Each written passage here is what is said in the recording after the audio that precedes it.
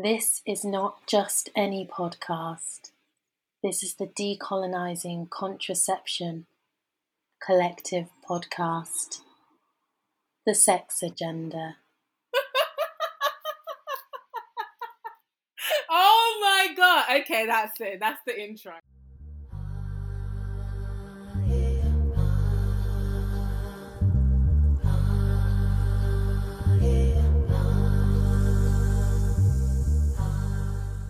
The Sex Agenda podcast may contain references to sexual violence, sexual assault, or sexual oppression.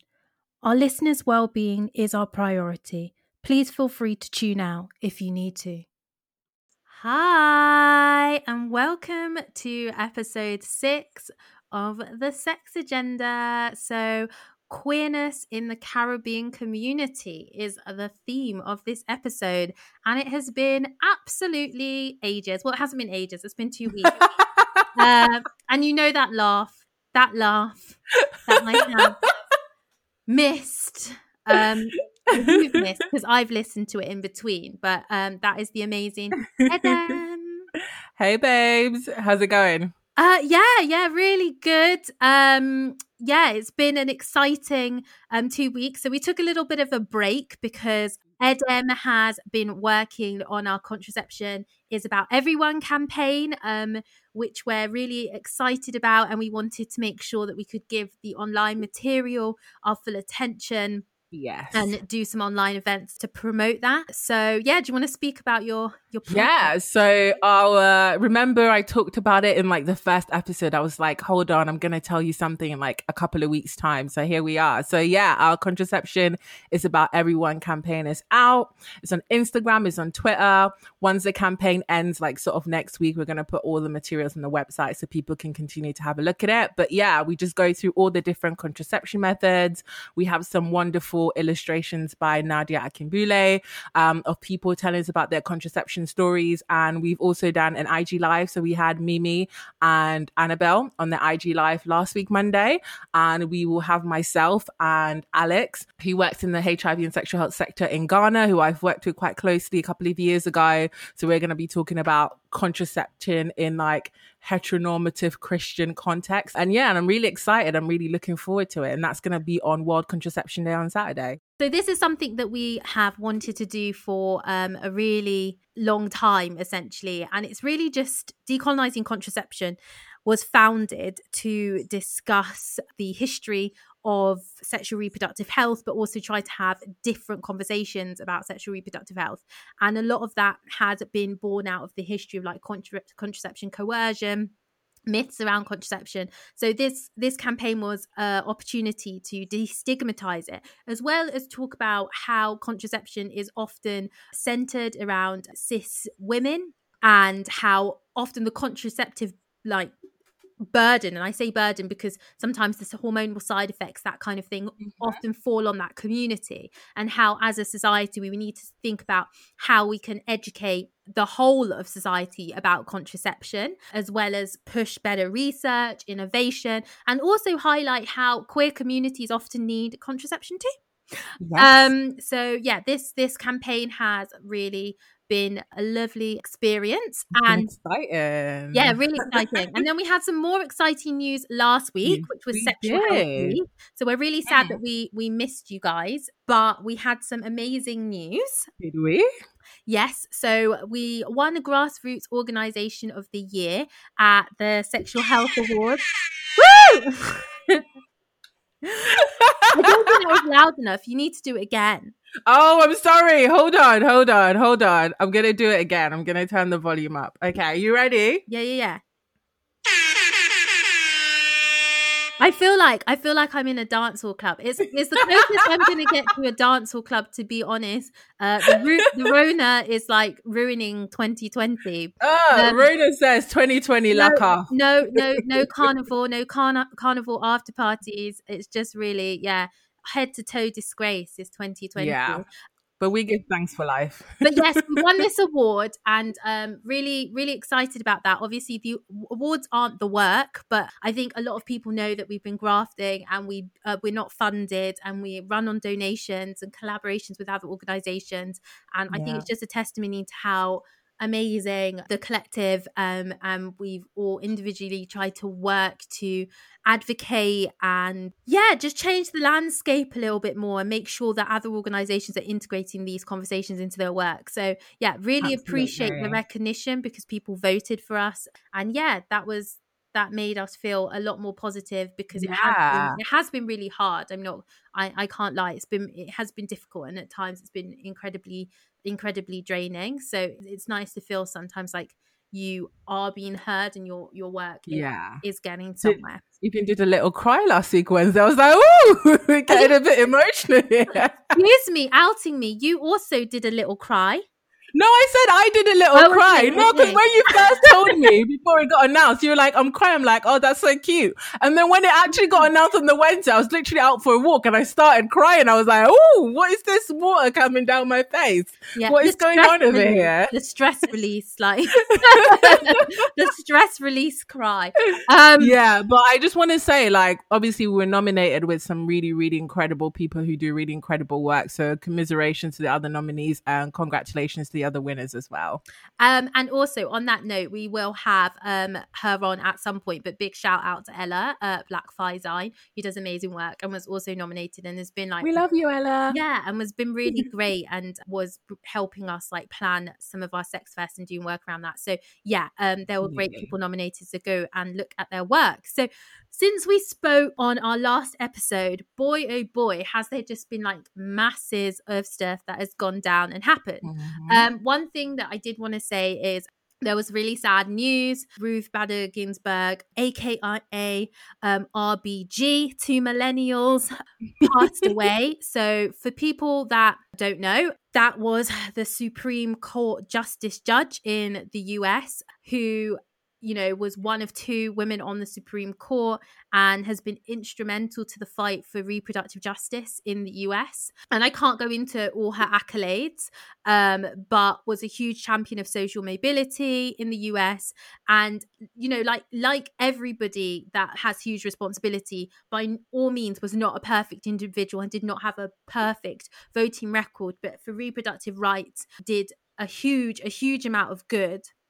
And in her absence, I think a lot of our counterparts in the US are really worried about the next nominee who's appointed by the president and what that will mean for a long time, because the Supreme Justice stays on the bench pretty much for their lifetime unless they step down.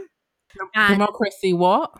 And what that might mean in terms of not just reproductive rights and access to abortion care, but even wider for like global policies, because as we know, the US has a huge effect, and you can go back to listen to our first episode on reproductive justice on the landscape of reproductive health and abortion access globally. So it's probably going to have quite huge repercussions, and we all just have to look and see what's going on. And in her absence, we've got to continue the work,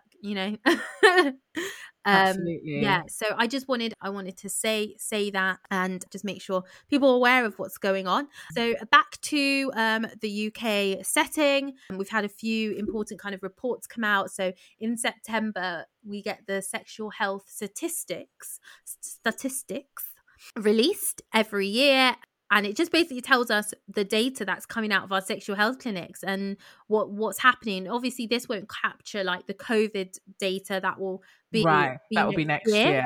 However, I think it showed some important things, really. Yeah, like Annabelle said, so this is the data for 2019. So basically what happened last year, between 2018 and 2019. And the report just basically shows that there's been an increase in gonorrhea, reported particularly in gay, bisexual and other men who have sex with men. 26% increase we're seeing there. Also, 26% increase for heterosexual women and 17% increase for heterosexual men. And then when we look at the statistics, probably the one that we are probably most concerned with and would work with the most, which, I mean, we were saying before we came on, you were like, are you sure this is the stat for last year? Because it looks like the one thing you actually laugh at. You're like, it's just the same thing. No, but seriously, this is like why partly we were motivated to just be like, look, we're going to do this now and have these conversations on the sex agenda, is because like every year, even since the 60s, the sexual health statistics for Black and other minoritized groups are bad. You know, it's like they're not just bad, like it just seems to get progressively worse every year. Yeah. And then like there doesn't seem to be like any new or different strategy about how they're gonna target them. It just seems to be like, oh, they're bad, that's what we expected, let's release like the next report.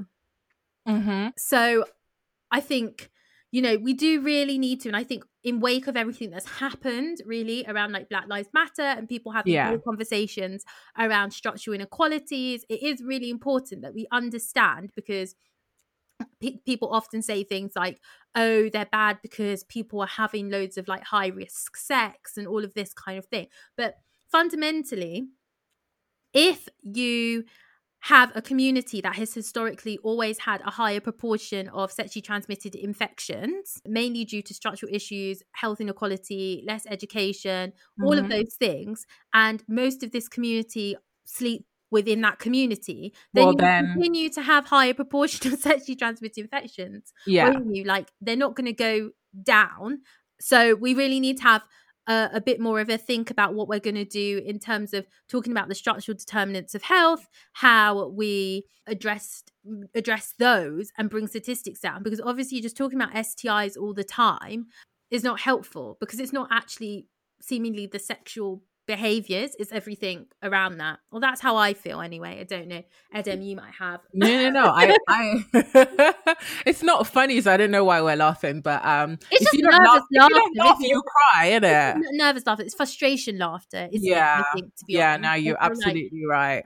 And then also I just like hate the phrasing of things as well, always. Well, we're always going to have problems with that, but I think what is actually quite helpful as well is that it's a read. I think compared to anywhere else in the world, and like somebody should email me and tell me if I'm wrong, I will happily own to it. I think this is actually quite, the frustration is it's quite comprehensive data, right? Like it's a good piece of data to have. I think the frustration comes with like what gets done with it, because like we know, it's like everybody knows, but actually what is happening, there's not a, you know, concerted effort, really like rigorous effort, funding. I mean, given that we've seen like lots of charities go under, we've seen like funding, you know, sexual health clinics, all of that community engagement work stuff cut massively. It's like, well, you can't do all of those things and expect a group that already, like you said, face structural inequalities to remarkably change. Like, I don't know what it is that people expecting, but you know, this coupled with the news that, you know, we had in the last episode about Public Health England,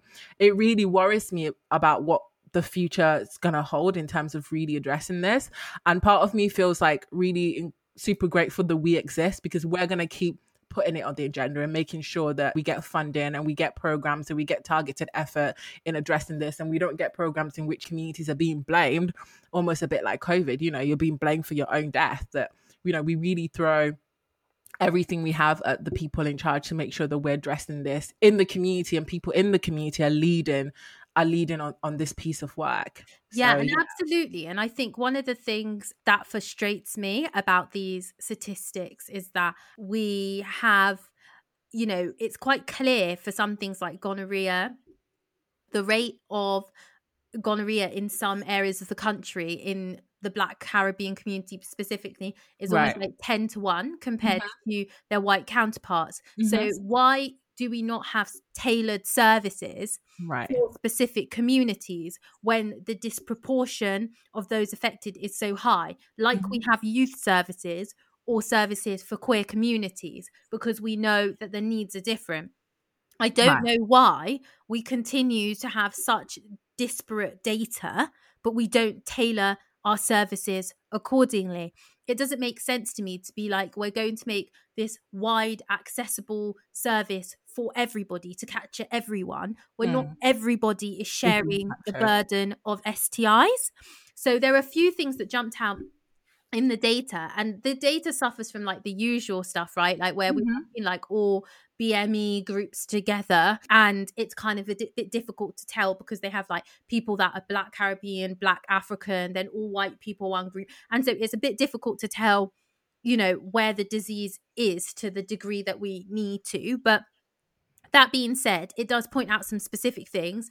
As I said, the proportion of STIs is particularly high among Black Caribbean people, and it's Right. increasing. And then actually the largest proportional increase in all new STI diagnoses is actually highest within the Asian community.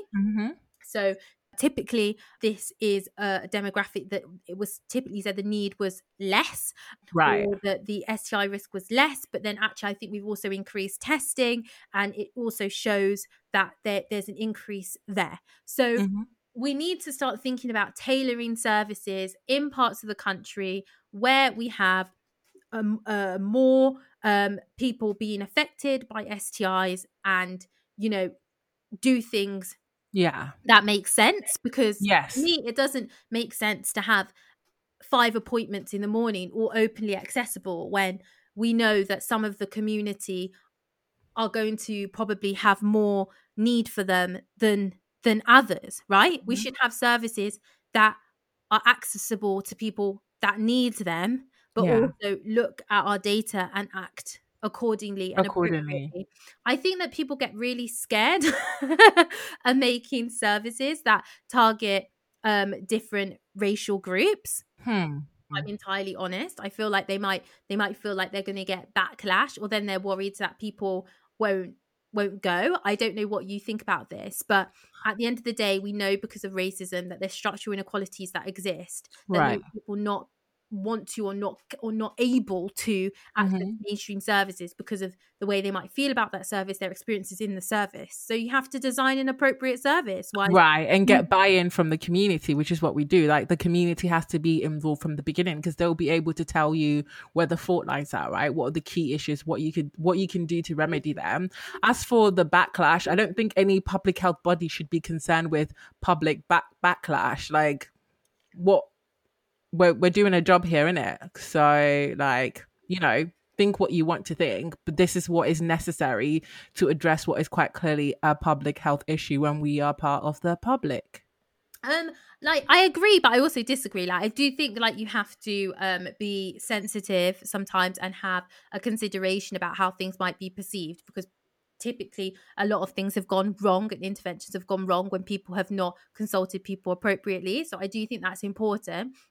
But at the end of the day, I think the fundamental issue is that we've repeated the same strategies almost again and again and again for several decades, and actually the statistics aren't improving. So are we going to try something new? And I also think it's really important that these rising STI levels, and we're going to get onto the poorer access to contraception, which is also an issue, are happening amidst a backdrop of the sector just being underfunded. So there's millions of pounds that have just been have defunded sexual health services over the last 8 years, and it speaks to the data, to be honest. Like, everything seems to just be getting worse rather than better. So also a couple of weeks ago, the all-party parliamentary group on sexual reproductive health in the UK released their report on the inquiry into access to contraception, which we did contribute to in the form of a survey and evidence.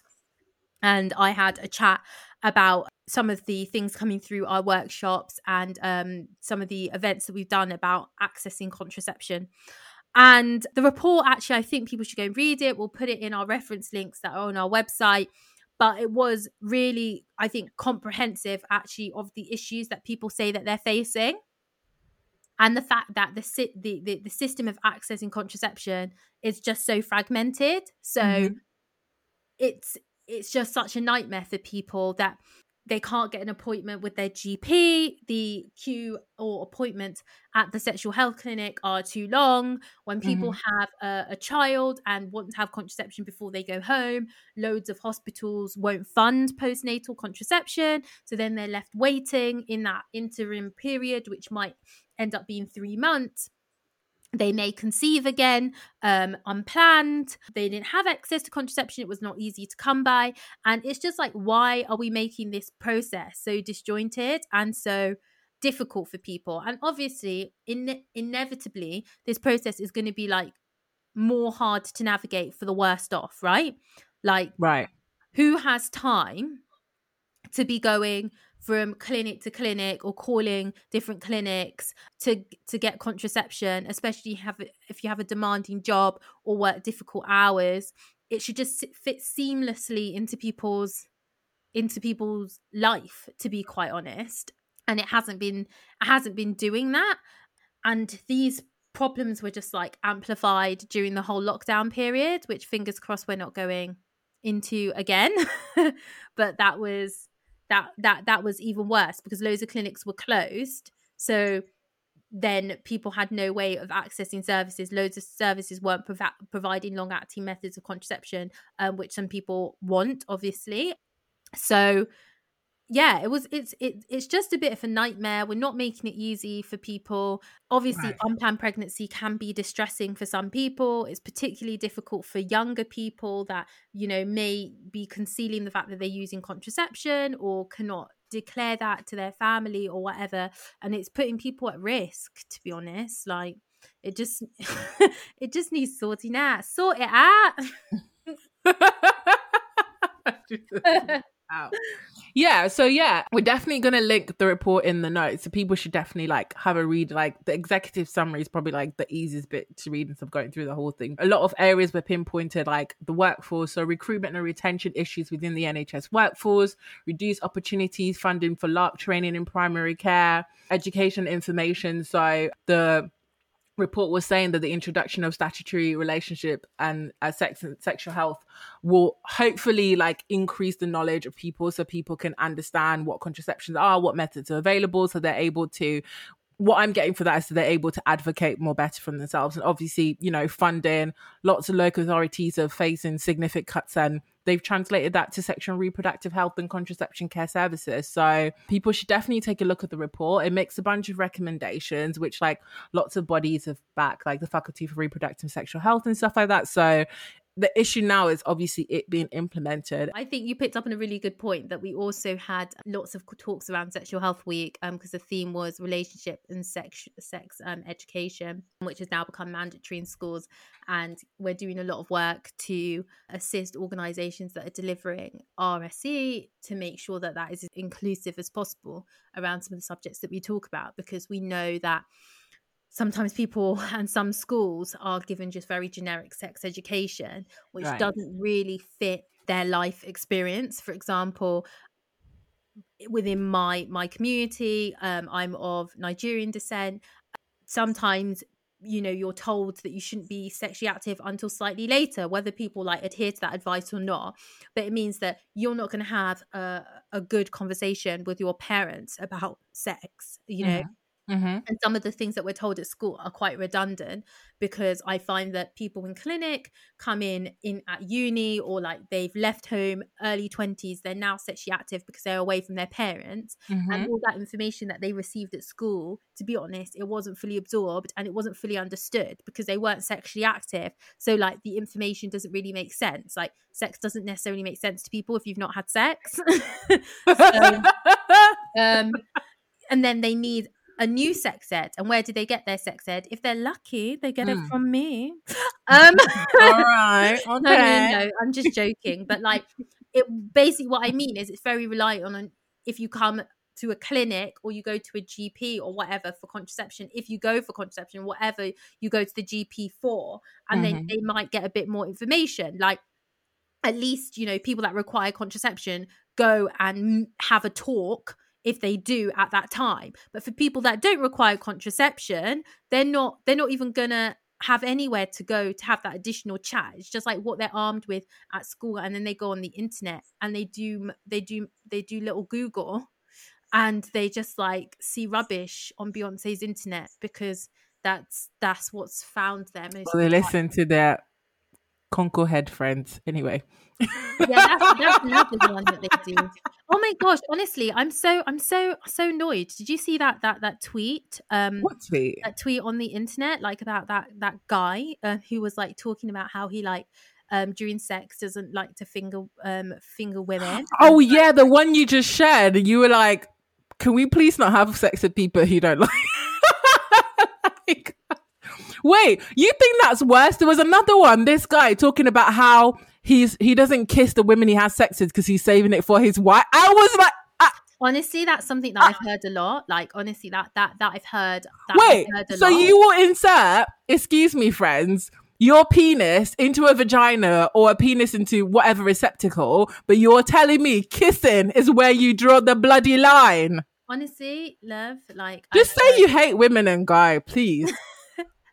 I'm tired. I've just heard mad things. Like, honestly, such mad things. But yeah, that one's really, really common. Like, Anyway, the line, and to be honest, I've heard that two-way. Like, I'll sleep with somebody, but I won't kiss them, and I'm like, because kissing's intimate. I'm like, okay. So, but like, each sexual their own. intercourse, You but have to do what you like. fine. But It's fine. I respect boundaries.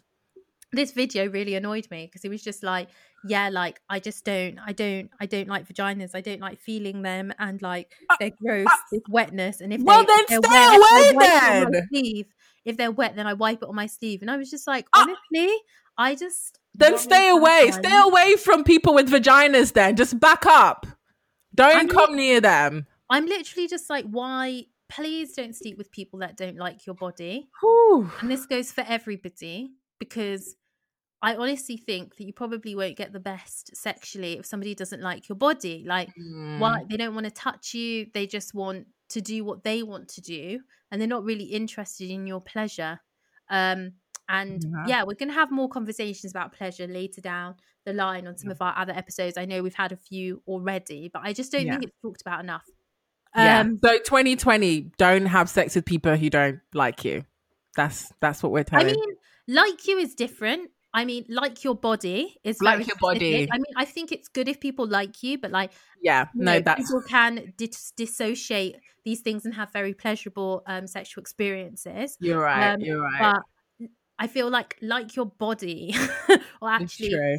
Very specific. I just feel, I don't know what they're doing there. If they, it's true. Shouldn't. But. So, that is a roundup of our news, and it was a bit of a bumper news sesh, basically, because we have so much to talk about, because we've missed you and we loved you, and we wanted to give you as much love and information as possible. So we have an amazing guest who will be joining us for our next segment to talk about queerness in the Caribbean, Dr. Carl, and he has been really amazing and supportive of decolonizing contraception, and was on our UK Black Pride stand last year that we had with Prepster, and was giving out lots of sexual health advice and lots of condoms that day. And he is a HIV and sexual health doctor in London, and has loads of knowledge to share, not just in the world of sexual health, but just more widely about queerness in the Caribbean and what we should be doing within our communities. So, yes.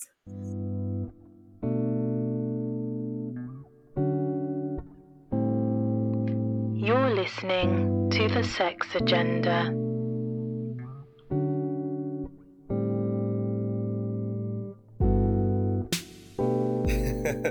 Hello, people. Thank you for bringing me on. Hey. So great to have you on. Yeah. So do you want to tell us a bit more about what you do? And Annabelle's giving you a fabulous introduction, nice but in your own Thank words. you, Annabelle. In your own, also, I mean, if you can beat that, or we can also, none of you can see Dr. Kyle, but yeah, a snack is what some people some may say.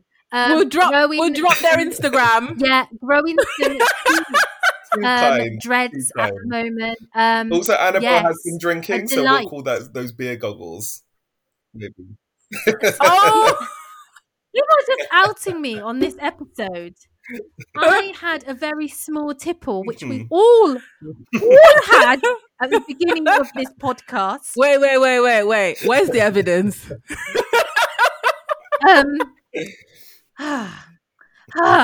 Anyway, yes, do tell us more. Tell us more. Yes, as you said, I work in HIV and sexual health in London, and I'm originally from East London. My family are originally from Trinidad in the West Indies, though I have family kind of spread all over the Caribbean, and some of my ancestors also from Barbados and Guyana. So I feel like I connect with most areas of the Caribbean in some way. And I guess in terms of interest, I've always been a little bit of an old man. So even from my young days, I was that annoying little child that was always bothering old people and being like, tell me about this and tell me about that. And I've always been interested in Caribbean history, my own family history. And I think those are my kind of, that kind of comes out of my general interests and passions, I guess. So I have a blog where I write about Caribbean history and my own family history. And then I'm also quite interested, I guess, in understanding colonization and how it affects us now. And then also kind of trying to get back to our pre-colonial cultures and understanding ourselves a bit better. So kind of unpicking how colonization has affected us today. So I have another Instagram page called Inheritance, which is very much more specifically about hair within communities of people of color. And I guess we all have a really shared experience in terms of colonialization causing an erasure of our culture. And it's about trying to kind of reclaim what we had before, celebrate the diversity and our creativity, and rethink about how we fit into society now. So I think that kind of affects all areas of my work. So whether that's kind of how I try to approach medicine, which I know we all kind of share, but as well as thinking about kind of our feelings towards ourselves and kind of accepting ourselves in society now. A polymath, multifaceted, amazing being. And yeah, the Inheritance Instagram page is incredible. So definitely we'll link these and drop all these links in our references, and definitely go and check those out. So I was wondering if you could tell us a little bit more initially actually about your journey into sexual health medicine, and maybe why you wanted to do that work. That's really interesting actually. I mean, I never really knew what I wanted to do in medicine, and I used to do, at medical school, I do one placement here and I think, I want to do this, I really enjoy this or that. And it wasn't really until I started working, and I was actually doing a urology job. So it was like a surgical job, dealing with kidneys and organs down below. And we would often deal with young men with infections of their testicles. And I used to work with these doctors who were so scared of just even mentioning the word sex, let alone talking about kind of STIs and risk reduction and using condoms. And they would literally throw antibiotics at someone without even explaining what they were for. And when I looked at that, I thought, why aren't they doing this? We were taught we were supposed to do this at medical school.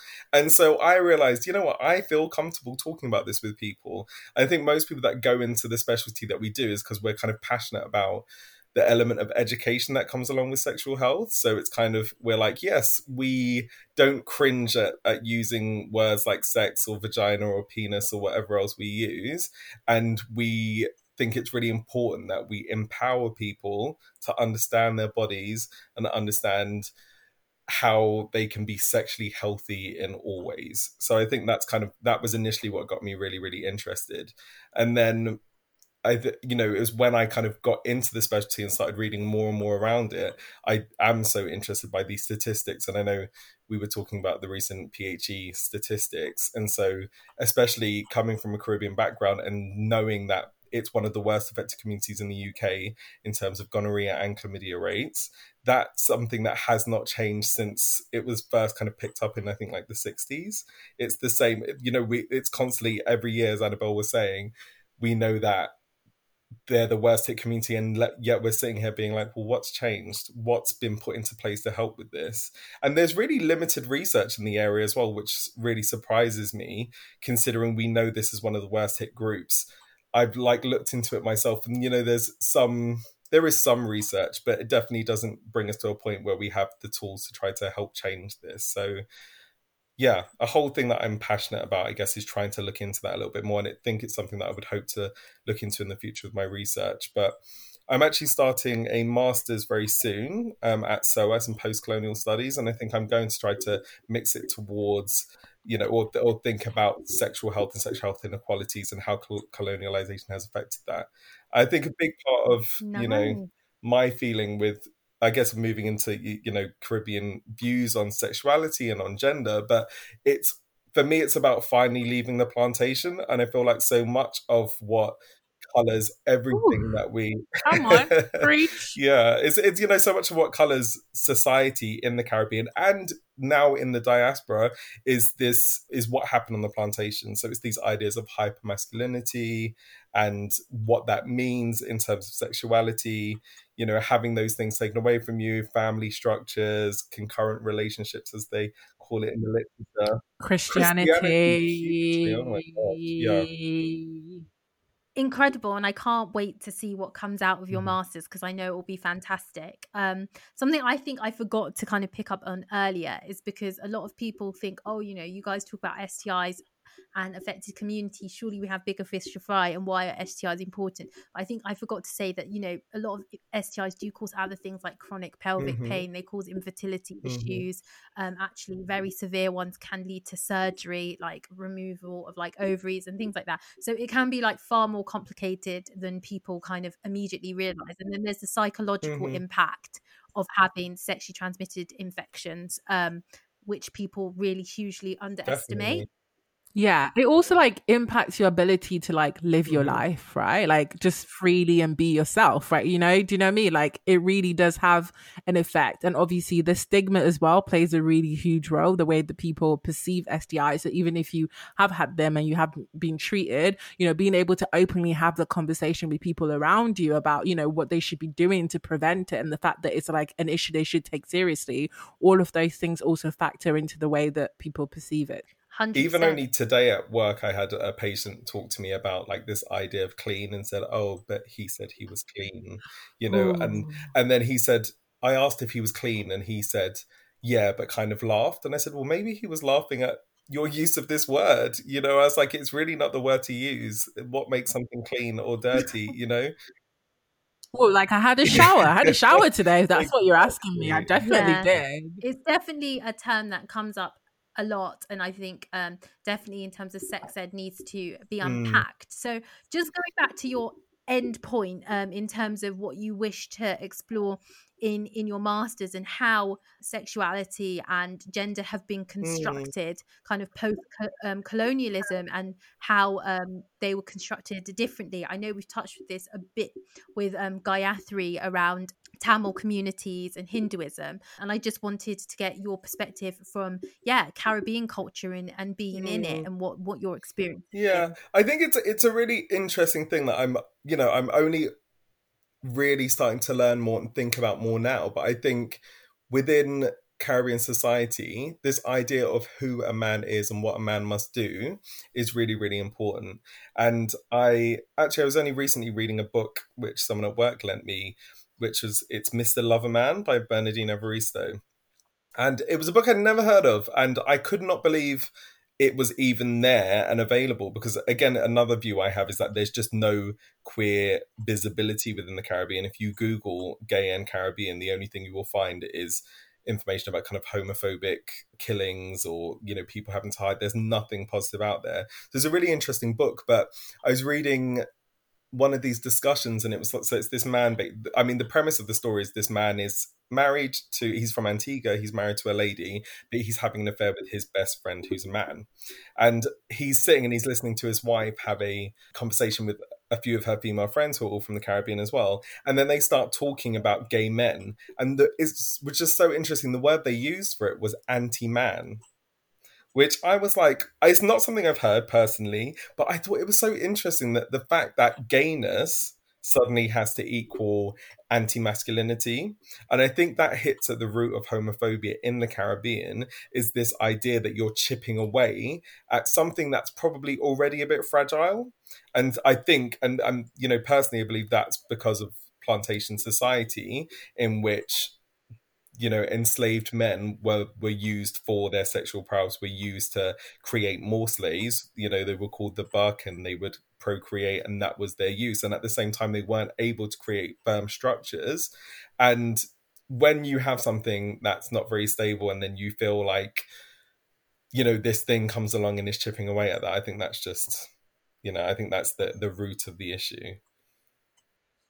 So I think that's so interesting because I was just randomly watching a video from a historian who I think is at the University of Exeter about some of the less discussed cultural fallouts of colonialism. One of the things that they picked up on was how, because of the demasculinization of men by colonial forces, some of them would go home and subject their wives to more domestic abuse and violence, and that's something that's has been documented.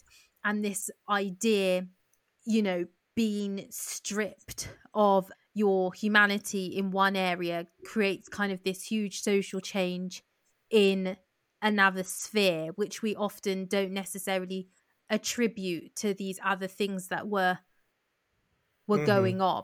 And that's, you know, that's very true even in the post-slavery period. So after slavery was abolished, within the British Islands anyway, actually in the French islands, there were new labourers brought in who were from India and China. And there was a massive issue with violence against women because the women were really, really scarce. And so actually there were these really brutal murders of women, you know, and so that's a domestic violence that's kind of come down as almost like a normal part of the society in some ways as well. But then interestingly, in a different way, it also liberated these women sexually because they actually felt like they were in a position of power where they weren't before, where because they were scarce, they felt like they were able to pick between people. And again, because their own religious marriages weren't necessarily recognized either, it wasn't like they felt like they had to stay with one person. So then we talk about this idea of concurrency and concurrent relationships now in the Caribbean and in, you know, diaspora societies now. I think it all is related to this, and this whole, it's all from the plantation, Charles. Should we call that the episode all from the plantation? And I think it's really difficult one, because when you start having these conversations, and we know that, you know, people were like, oh, you want to link everything back to slavery, like it was so long ago, and just like, why do you keep coming back here? And I'm like, well, we haven't really reckoned with a lot of this material in any real way. A lot of people don't understand how long not just the transatlantic slave trade, but then, you know, the period of British colonialism lasted for hundreds of years and has fundamentally altered yet a lot of things. So I just wanted to take it back to you discussing this role of like masculinity, and then, you know, people performing sometimes hypermasculinity to fit this viewpoint, and how it is to navigate that space. I think it's like it's very much expected that men, even from a young age, are sexually aggressive. Like it's normal and it's expected, and it's like, of course, you know, we almost encourage it in children, you know, like that they should be aggressive towards women and be looking at women and thinking about women, and that's normal and that's healthy. And it's when you're not doing that, then you will be labeled as, oh, you're sensitive, or you're quiet, or you're this, or you're that, and suddenly you're just not manly enough, or you don't fit into the idea of what a Caribbean man is. And, you know, I always think about my grandfather. To me, was the epitome of that Caribbean man. He never got married his whole life. He never was pinned down by any woman. He was that man that was flirting with everyone. And, you know, he passed away in his 70s, but up until he died, like I recall, you know, one of my last times visiting him in Trinidad, and there was a young female, so I was probably in my early 20s, or around that age, and you know, she was my age, and he was flirting with her so openly, and it was normal, and she laughed and almost was blushing like this was fine. And I was thinking, this man is my grandfather, and it's just, you know, you're watching your grandfather slide into a literal DM. This is what's so funny, is it's, you know, it's this masculinity, this flirtation, this overt sexuality is celebrated, but only when it is in this heteronormative way. And that's what it comes down to. So I mean, my own experiences of coming out as, you know, as bisexual was actually that people, the feeling amongst people is that it's unchristian. So God did not sanction, you know, any sexuality that deviates from a man and a woman. And those were the arguments I had to unfortunately have with various members of my family. And then beyond that, there's this feeling that gay people, anyone within the LGBTQ umbrella is shoving their sexuality in your face, which I find so interesting when you reflect Can you on Caribbean imagine? society and you watch, Can you all you imagine? have to do is watch, not to say that Carnival is always overtly sexual, and the roots of it certainly aren't, but, you look at Carnival and you look at these girls in their pretty mass and they're hardly wearing anything. And that's fine, that's accepted. You look at the forms of It's dancing, beautiful. which again, the origins aren't always completely sexual, but it's very Right. sexualized now, and it's out and it's done on the streets. You have to just look at a Passa Passa video and you get the idea that it's not that people are shy about expressing their sexuality, but only when it's heteronormative. And I think that's what the issue is. And I think that's rooted in an insecure masculinity. But that's, my own view so far. Maybe I'll reflect on it more and learn more, but that's my conclusion. I mean, I think it's definitely an important and interesting conversation to be had, especially, I guess, discussing what we mentioned prior and the studies that have, very limited, and I have to say really poor kind of qualitative data, which is like interviewing and discussing with communities essentially around some of these statistics. But the things that have been done, and there's been bits by like Professor Kevin Fenton, who's like a really great public health doctor, about some of the needs of Black and specifically Black Caribbean communities in sexual health, have shown that Black cis men are more likely to have several concurrent partners. And that's often used as like the justification for some of the statistics and things that we see, and how much of that is like governed by the structures that you've discussed and people wanting to perform masculinity, or some of it, obviously some people just want pleasure and structurally want lots of partners, but also not being monogamous because of these other things. Yeah, there's a lot to unpack there, which I'm sure we will in future episodes. I'm not sure if you want to say any more about that specifically. I think I agree with you. It's this idea that there's a justification made. So it's like, well, this community they just have these it's basically saying they're really promiscuous and this is why it's happening. Tick, done, justification, and we're not going to do anything more about it. But it's actually, like, say, about one, not only understanding the ideas or kind of how the community has arrived at this place, but also looking at specific ways of trying to tackle that. Just because, sexual relationships with multiple partners is not in itself a negative thing. So it's about how we look at helping this group of people who are doing this be sexually healthy, have the knowledge that they need to have to make sure that they're using precautions, and it's looking at contraception, which, tying into this campaign, it's so important that girls, or all, not just girls, but all people realize that contraception is really important, because unwanted pregnancies are certainly not the way forward. But then also think about STI risk as part of that. And I think if people can find those ways of managing that better, then these concurrent relationships don't necessarily have to always be an issue.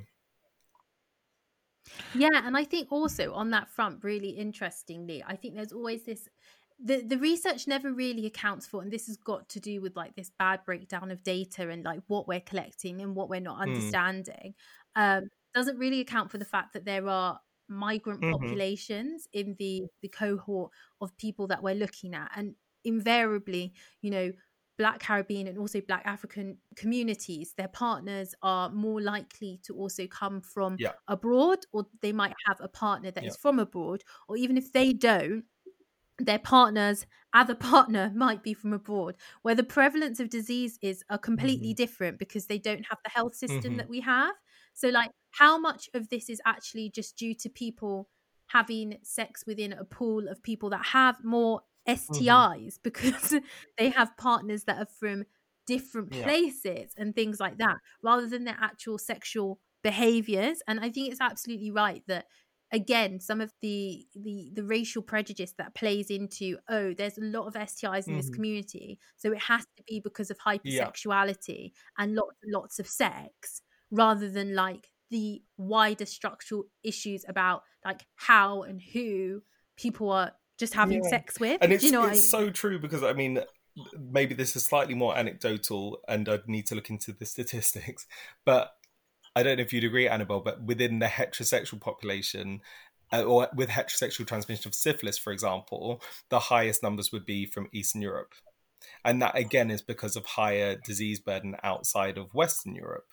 And it's just this, but then I don't know if those statistics are necessarily pulled out in the same way as like this idea of BAME and non-BAME or white, basically. So I don't think these things are... Well, it's not, because this is another issue that is within the statistics, and it's not even helpful for some white communities. And I've pointed this out, that white is presented as a homogenous group within the data, despite like the wide, differences between some white communities within the UK and them not having the same disease risk and things like that. So it's definitely not pulled out in the same way, and it's definitely under discussed, like the poor outcomes for health generally amongst like Roma communities and that kind of thing, like doesn't really get a looking either. So loads to say there.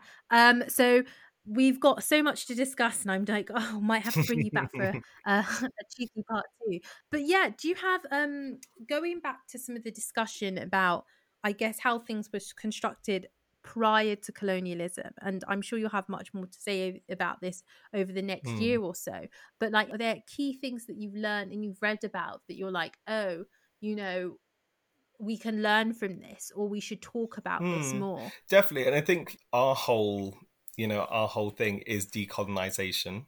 And I think it's something for each former colonial nation to have to think about on how they go through that. And that's something that Caribbean nations are still doing. I don't know if people have seen the news, but Barbados has finally decided to get rid of the Queen as their head. Big up! About time. And these, so it's all a process, and people are slowly starting to kind of look back and think, okay, so who are we, and redefine themselves. And I think, but I don't think it's always necessarily done in the right way. And so what I think is happening in the Caribbean is you have this feeling of, okay, we need to redefine who we are, without really recognizing the effects of colonialism on them now. So in terms of, these laws that are in place that are saying, these anti-buggery laws, or whatever you want to call them, in place, and that's related to colonization. People feel like homosexuality, or anything like that, is a Western import, and it's seen as a white thing, and it's seen as, we shouldn't let that pollute our society now.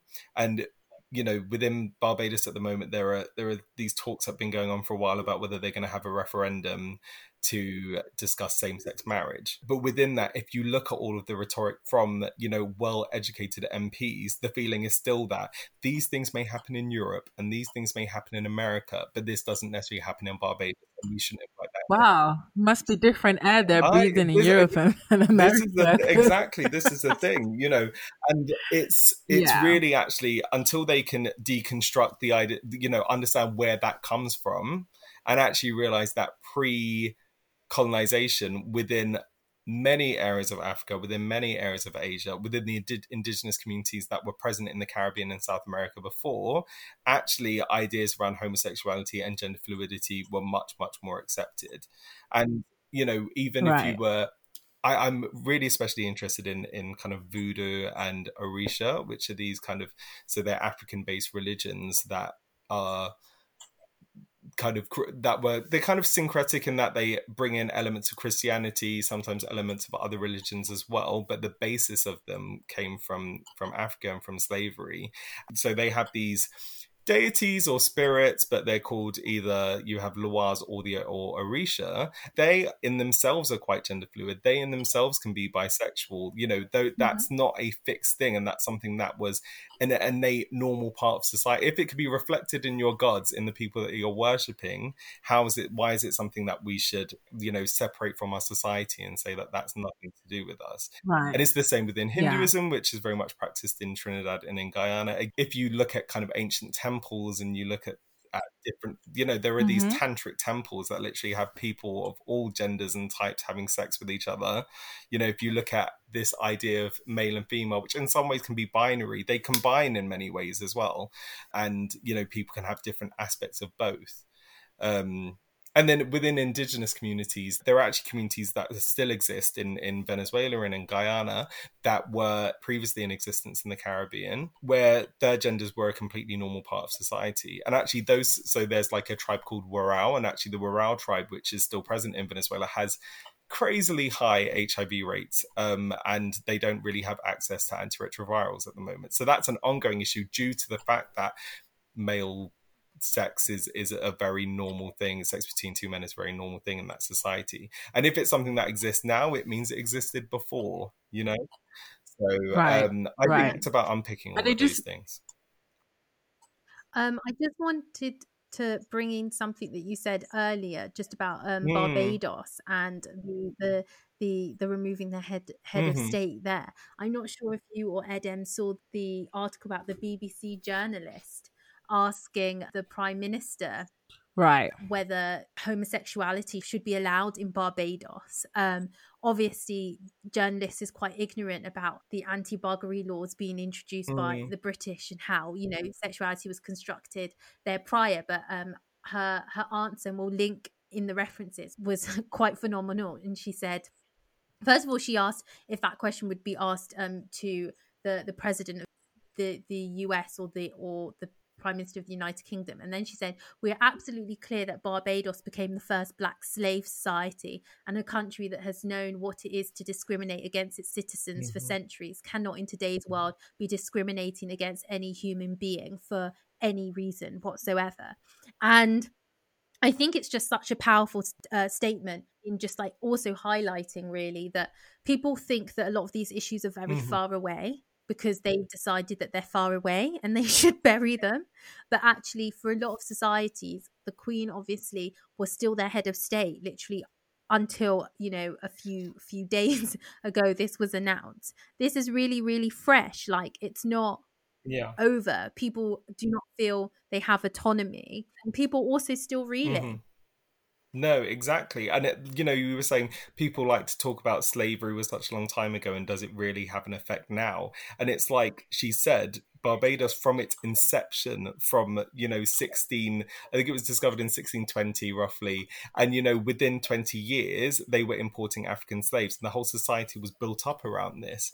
And literally, when you look at maps of every single island, the whole island, all the islands in the Caribbean, sorry, if you look at the geography is based around that, people's lives are based around that, how people still live, the words they're using, all of that is based around that. To say that doesn't have an effect today is just ignorant, really. When I was back in Ghana, and part of like being at school is that like you learn a foreign language, and I was in French club, and I remember having to learn, like the French language has very gendered terms, a table is a he and that's a she and all of that, and it just made me reflect on my local language, which is the Ewe, I call them tribe nation, of which Voodoo Fong is a religion of ours as well, where we don't have male and female names for things. Like our things aren't gendered. And, it took me to grow up to realize like Europe and, gender as we know today, which is a social construct, again, is another importation from the colonial period that we've had this European nations. Like a lot of the way that we think about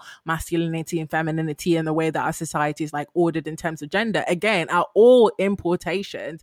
Going back to what you were saying about, gender, and I think that's another thing, in this country, people, when we come to this idea of what gender means, and really it's a very personal thing. So, you have your own feelings and that. And it shouldn't really need to affect anyone else. And the reason why it does, and I think one of these big things people have issues with is pronouns, because people say, well, what do I call them? Or, he or she, whatever it comes down to, they get confused by that and they don't like that because they're worried they're going to make a mistake. But that's the English language and that's Western languages, but like you say, there are many West African languages, there are Asian languages where that doesn't even factor in. There's no difference in your aunt or your uncle. Sometimes actually age is more important, or respectability. And there are other factors that make it that that are more important when you're referring to someone. But because it's such an innate part of the English language, we think, oh well, it must be an innate thing within the universe, and it's just not. And that those are the, like say, those are the things we really need to learn more about and then unlearn within our colonial history. And I think that's so great, because I think it's something that has tied into a lot of conversations that we've had previously, but just not just with language. I think society's undergoing a bit of a reckoning within Western society, definitely, about the trans community, and like people feeling that the trans community are invading their spaces, or feeling like, you know, they're trying to take from, you know, cis spaces, and people not even wanting to say that they're cis.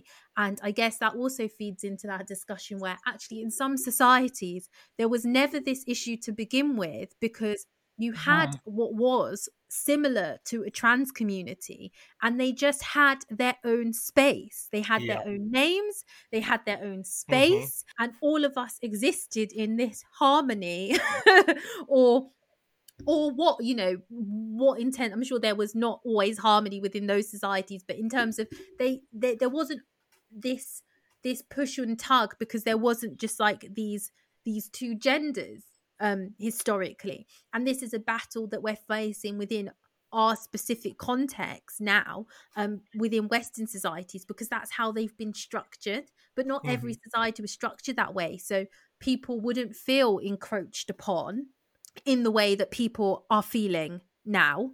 And I think this is just such a difficult thing for people to get their heads around. I think in the spaces that we work in, that people are at least starting to try and have some of these conversations, and willing to have these conversations, because it's so pertinent to our work. But I know for the everyman on the street, when you start saying to them, you know, well, trans communities have always existed in different societies that were colonized, and they had names, and we don't have pronouns. People were just like, that's not relevant to me. I don't want to know this. You know? And I'm like, but it's weird that we're in this time where I feel like people are less willing to change. Maybe that's just me, right? But like, societies have shaped and shifted always, like, you know, we've learned and we've borrowed and we've understood. And I think in this instance, actually what we should be learning and willing to do is actually learn from countries that we thought, and societies that we thought were quote unquote primitive, right? We should actually go and do some learning from them, because I actually think they had it right to begin with. You're very right. And I mean, it's like that same kind of Western lurch towards Eastern spirituality, you know, like that's something that happens, but maybe it's not. You know, it's like they pick and choose. Everyone got stressed, babes, that they want. City life, and decided to do some yoga, do some namaste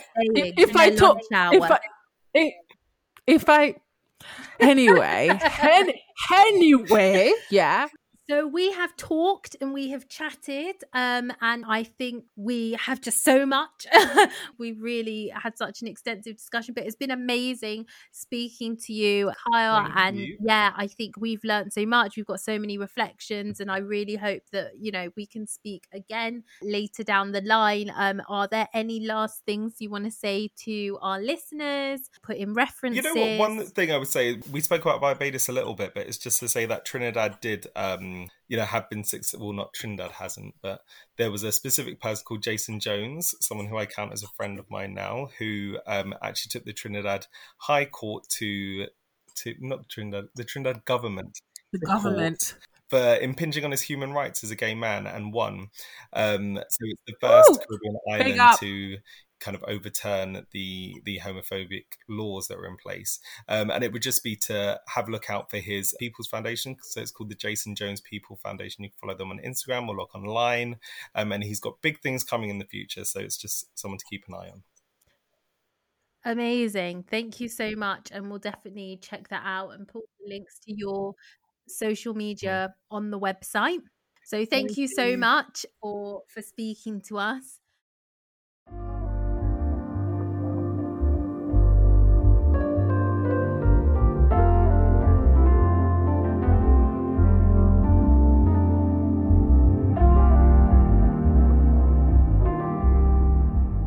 We have have reached the growth section of this episode, and the growth section is basically gonna be us bigging up ourselves again for winning Grassroots Organization of the Year, the Sexual Health Awards. But it's mainly to reflect on DC as an organization. I think October is going to mark 2 years. I remember when Annabelle emailed me and was like, hey, I'm doing this thing. Do you want to do? I was like, yeah, it doesn't seem like I have enough going on. So yeah, sure, let's do this. Let's jump on this. And we got together, and our first event was at SOAS. And honestly, I don't know if I've told the story before, but you remember, like, I rocked up and I was like, hi, I haven't slept in like 24 hours because I was doing this other thing and I went to work and then I'm here now. You're like, are you okay? And I'm like, yeah, I'm totally fine. Let's do this. And we did. And it was great. And we did more talks. We went to Leicester. We've been to all sorts of places. And, you know, in the last 3 to 4 to 5 months, we've been doing lots of things online.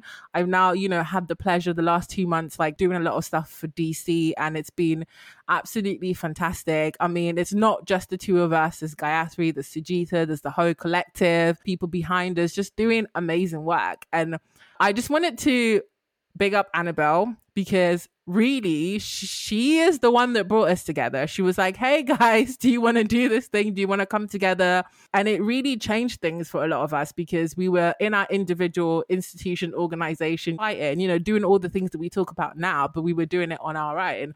And it's really incredible, you know, it just shows the power of bringing people together. We came together and create some shockwaves in the sector. You know, people are like, what's this? And, you know, I remember Annabelle telling us like, oh yeah, so I think people won't fund us because there's decolonizing in our name and they're a bit scared. We're like, well, we're not changing it. It's staying. It is what it is. If you don't like it, then keep it moving. And I really hope the next year we can continue to like be around and do the work that we do, because it's so important. Like, I think we need to be around to really hold the sector, the government, the people in power to account, and to bring our community's voices to the table in a way that, you know, hasn't been done for a very long time. Yeah, that's the growth section. I'm incredibly, of all the things that have happened in the last couple of years, this is one of the things I'm incredibly proud of being a part of, honestly. And yeah, thanks for the opportunity, Annabelle. Love you, babe. That was like so nice. Yeah, thank you very much. And it's been a real learning curve for me. And yeah, at times it's felt like, oh, is this gonna work? And even now, you know, when you're managing something, you're like, how can I be sustainable? How can I do the work for my community? But also make sure that we can keep going and make sure people within the collective don't get burnt out, because that was also a really important function of decolonizing contraception, to bring us together, but also make sure that the good work that people are doing, they feel like they don't get burnt out. And really the only thing I want to add to what Edem said really is that one of the beautiful things about a collective is, and you know that your work is working, is when you bring people together and they create their own ideas or their own movements, or they feel empowered to go and do more work because of what they've seen going on. And I think that's one of the most inspirational things for me, that even if DC couldn't continue like forevermore, there's been so much great work that's come out. And also I know that there's going to be things in the next couple of years that people are working on and they're collaborating on and that they're doing as a result of building these connections and being part of the collective, that are going to make waves within themselves, you know. And whether people directly know that's because of DC or whatever is not really relevant. It's that the fact that that's brilliant work for the things that we're trying to address. So yeah, it's really lovely to feel that again. I mean, it's so, look, let's be honest, it's how we have to end. Pull up. Yeah, we got to do it again. One more time. Yeah, I think it adds to the flavour of this episode, doesn't it? Like, it's on the money. So yeah, I mean, thank you guys. See you in the next one. Bye.